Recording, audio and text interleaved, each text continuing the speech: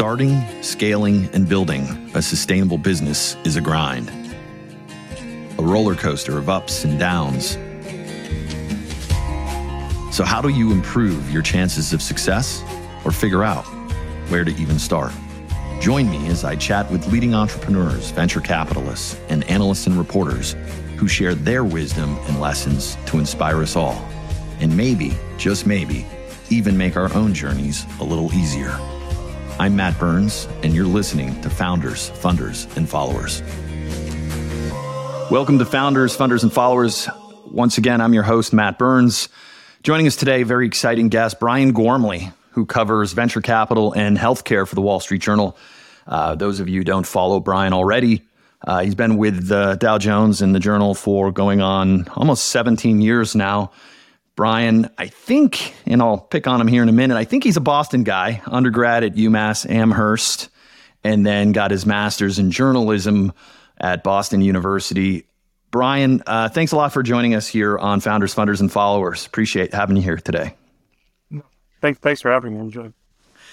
Hey, so Brian, let's jump right in here. How does Brian Gormley, first of all, I assume you're a Boston guy. Is that right? Yes. Boston area, yes.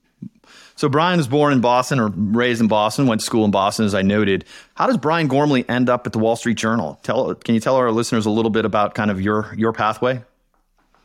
Sure. I started my career writing about community journalism, local newspapers in the Boston area, covering all kinds of school, fire, police. But I got interested in business, started writing for the business page at newspapers, and then I went to work for a publishing company that published private equity newsletters, venture capital newsletters, and that company was acquired by Dow Jones, which is the publisher of the Wall Street Journal. Got it. And so probably have seen a fair amount over your career. You want to talk a little bit about, some of our listeners are probably better versed in the journalism industry than others. How's it evolved? How's your work evolved, if at all, over the past 15, 16 years? I would say there's just more emphasis on news being produced in real time and alerts being sent out when breaking news happens, and there's just more immediacy to the news than ever before. So I think that's probably been one of the big changes.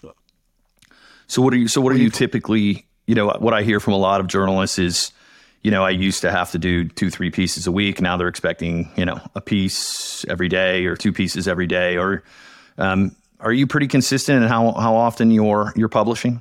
Yes, I'm writing about healthcare and venture capital every week, at least a couple of stories a week. And I've been pretty consistent with that. We're covering breaking news, we're covering trends, we're covering industry news. So we're pretty consistent with our publishing schedule.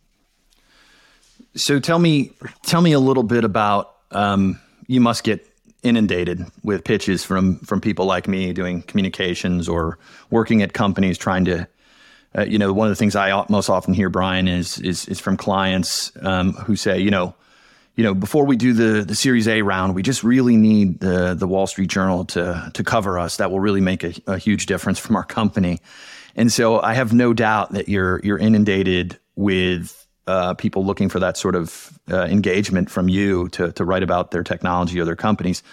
How do you go about discerning how do you pick through the volume of stuff that you're getting to find the things that your readers are really going to pay attention to and find value in? I always have some ideas in mind for themes that I'm trying to cover.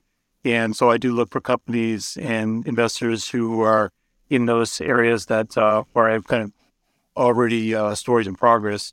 That's one way. And also I'm just generally looking through the vast number of companies that are being formed and being funded and trying to find ones that seem to be challenging the status quo, and trying to learn about them and seeing what story angles I can develop about them. But there's been a growing number of companies have been funded and founded over the past few years, and so it's just ever more companies to learn about and investors to prod about those companies. Yeah, so to borrow sort of an analogy here, They often say in horse racing, you bet on, the jockey, not the horse. So is there something to be said about that in venture capital as well? When you're thinking about what you're covering, is it really the merits of the individual idea that you think and find compelling that warrants the coverage, or do you find it be a combination of, hey, really great idea plus, impressive set of a syndicate almost, if you will, behind them, and thus makes it more likelihood for them to sort of have success and advance their technologies? How do you think about it? Certainly, an innovative idea combined with high-profile investors gets everyone's attention. But in any of those cases, all have to go through the same amount of scrutiny, validation. Those companies they face challenges too. They can face their own set of hurdles. So that's part of it. That's part of the evaluation. But I think you have to keep an open mind while looking at any kind of company, and the idea that they're pursuing and the investors that have supported them in the market they're trying to address. You alluded to a moment ago that there's more companies, there's more people raising money, there are more things going on. Just curious, that's obviously been a trend. Are you seeing any cooling of that with in the last, say, 12 months? What's sort of your view on the macro for people who are looking to start companies and those following them or those funding them rather? It seems that the activity at the very early stages seems to be going along pretty well. I think funding seems to be easier to raise at the startup stage, maybe Series A rounds, first round of venture capital. The more challenging rounds have been in the middle, the Series B, C, and D. Those are the companies that have a harder time raising money nowadays, especially if they're in between significant milestones. So there has been certainly a significant cooling off of the market, and companies are trying to reinvent themselves in some cases, and oftentimes they're cutting back on their staff, they're cutting back on their drug development programs, and what's emerging is a kind of leader group of companies that are going to survive this kind of tighter financing climate. So you think that sort of subsides at some point, and this is a snapshot in time, or do we think this is a kind of a maturing landscape where we'll see, kind of historically industries mature, they consolidate, and there are fewer players? Do you think it's still, because we went through a period kind of feels like the Wild West, where everybody was raising capital, everybody had a platform technology, everybody was tackling something. What do you think, if you opened your crystal ball and took a look, what do you think 12, 18 months from now? Are we going to be going back to a much more aggressive posture on raising, or do you think there'll be a consolidation into some larger companies with the technologies that have been developed? I think there will be more consolidation, at least in the near term, of companies, and that's a cycle that plays out over time. There's boom and bust periods, and it happens every so often, where there's large run-up investments followed by a consolidation that happens after the market tightens. And I think we'll see more of that for foreseeable future. But I would imagine that interest rate fears start to ease. We'll start to see more risk capital coming into the market, and venture investment will become easier to come by for a lot of companies. I can't say I know exactly when that's going to happen, but I think it will. I think we will see a rebound. So, what do you, as you're covering the industry, right? What do you write the most about for those who don't follow you? What do you write the most about? Are there particular companies? I know it's life sciences, but are there particular areas that really you find just compelling, and you just love diving in deep? You love covering them. You really consider yourself really entrenched in it. What's Brian find interesting to cover? I've been writing a lot about biotechnology and digital health, medical devices, medical technology. I probably spend most of my time on biotechnology companies. And I do write about companies that are getting funded. I seek out trends in companies that are getting founded and exploring new areas of biology and therapeutics. I'm also writing a lot about the venture capital firms as they're raising funds, they're deploying capital, hiring new partners, and doing that really across the landscape of biotechnology, digital health, medical devices, and some extent healthcare services as well. So we talked a little bit, and to kind of build on that, we talked a little bit about, from the perspective of the founders, what they're seeing here, that, that series, seed series, A series, still plenty of investment being made in those if you're a founder.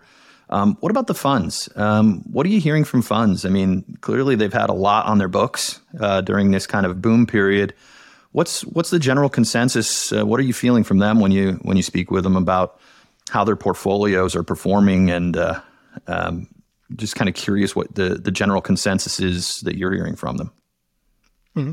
Well, venture capital funds have been raising record amounts of money in healthcare.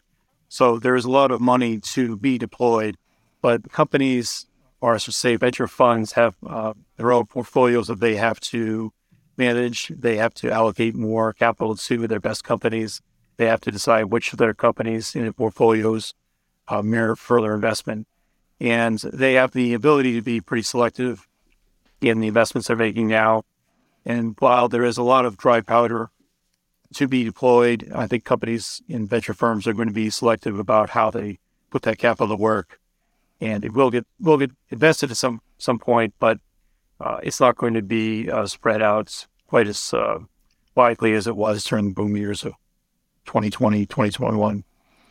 Now, what are you, speaking from a domestic standpoint, U.S. domestic standpoint, and in the VCs themselves, what are we seeing in terms of domestic VC funds primarily investing versus what are we seeing internationally? Are you seeing any difference in terms of how many entrants or participants in that? Do you see an expansion of that sort of global investment in U.S. companies? And then also a corollary there, sort of the international companies looking for attention in the U.S. I mean, what's any particular trends you're noting there as far as investment? Well, there's certainly global investors that are coming into U.S. companies constantly. Constantly, sovereign wealth funds, Sure. and have been a big source of capital for startup companies, especially during the boom years. Europe has a lively biotechnology industry. There's fewer venture capital funds there, but it's still a source of great investment opportunity for investors in Europe and some in the United States who travel to Europe to fund some of the most promising companies there. You do see some companies that start in Europe, go public in the United States to gain additional visibility. So I would say that the biotechnology industry in particular has become increasingly global. And that's a trend that's only going to continue to increase, I think. So you think there's an advantage, I guess, it's such a wide landscape. You think it's more difficult as an international company to capture that U.S. attention without U.S. operations?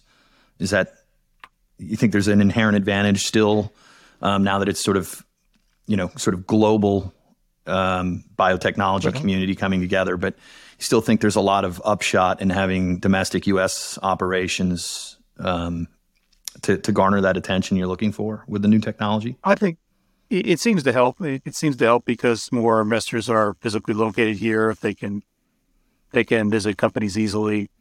But there are a group of investors that are looking globally. They'll find the best opportunities wherever they are propping up, and those companies will have to search out those investors who are willing to go wherever the opportunities are arising.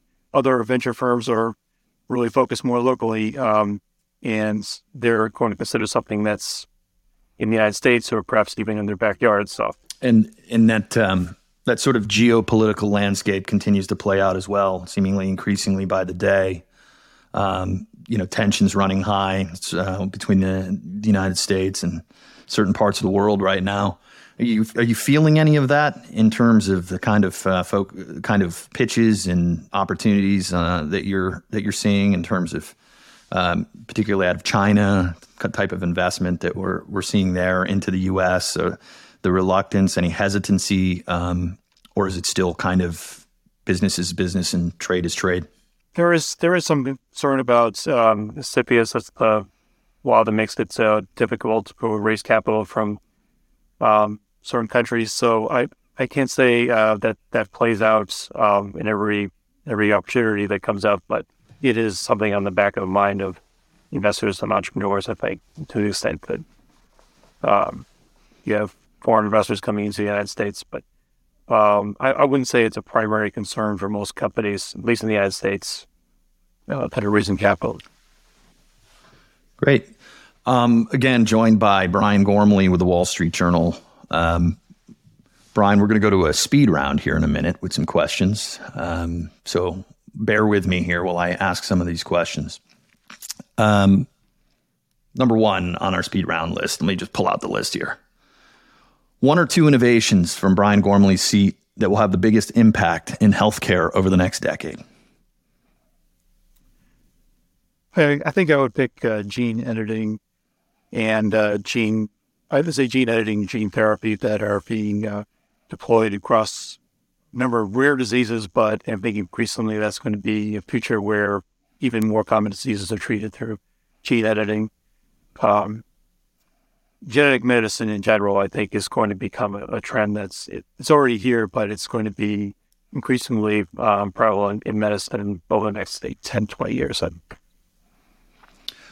One founder or follower that you've had the opportunity to spend time with that you find particularly impressive?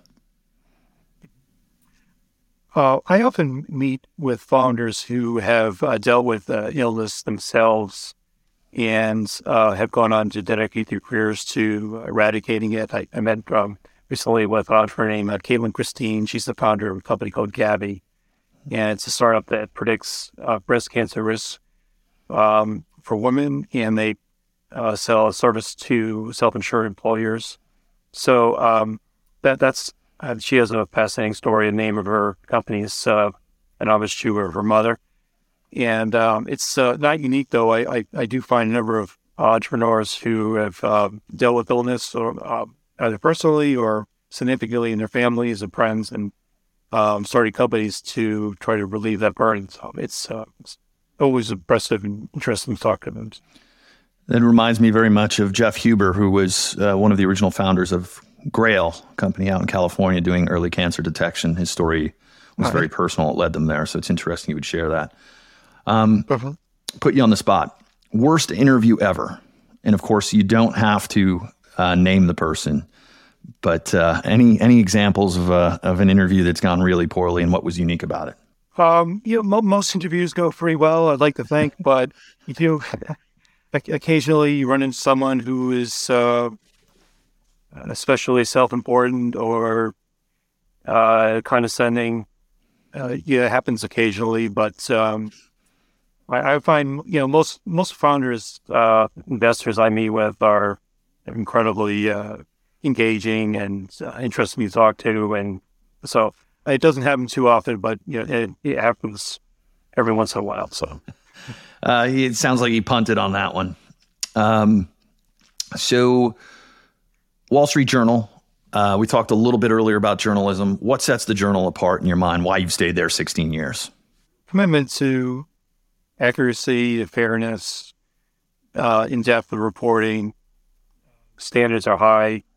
Everyone there is committed to doing a very job. So I think that's a culture that's kind of pervades the whole newsroom. People are willing to help each other out, collegial atmosphere, and it's just a great place to be a journalist. And Boston always going to be home? Yes, I'd like to think that this will always be my home. Yes. Loaded question: Red Sox or Yankees? Red Sox. Come on now. Top interests outside when you're not writing. What do you do in your downtime? I like to go running, play music, spend time with the family. That pretty much takes up all my... lot to unpack there. What's your instrument of choice? I play the guitar, and not very well, but it's my it is my hobby. And you've run the Boston Marathon, I take it, or you're a runner at least. Yes, I am a runner. I have run the Boston Marathon. It's been quite some time since I've run that far, but I have managed to cross the finish line a couple times. Boston is a great town. Really enjoy always visiting Boston. It's a great town. Brian, last question. Bullish or bearish on the remainder of 23? If you're in the biotech space, I would say bullish for the if you're going to consider the year as a whole. I wouldn't be surprised if we start to see things loosen up a little bit in terms of investment toward the end of the year. This industry has a history of rebounding, and I wouldn't think that this cycle would be any different. So if I had to pick one, I would say bullish. Brian, thank you so much. Joining us today has been Brian Gormley, the venture capital and healthcare reporter with the Wall Street Journal and Dow Jones Newswires. Brian is a native Bostonian, as we heard. And Brian, want to thank you so much for coming. Before we let you go, how do people get in touch with you? Is it what's your social media of choice? Can you kind of share a little bit of contact information so people can follow along who don't already? Sure. My email is brian.gormley@wsj.com. LinkedIn is always good also to connect with me. So thank you for listening to Founders, Funders, and Followers, an Acumen Strategies podcast. Acumen is a PR and communications consultancy helping founders and early-stage businesses advance their reputations and brands. Let's connect. Find me on LinkedIn or at www.acumen-strategies.com. Until next time, keep moving ahead, and God bless.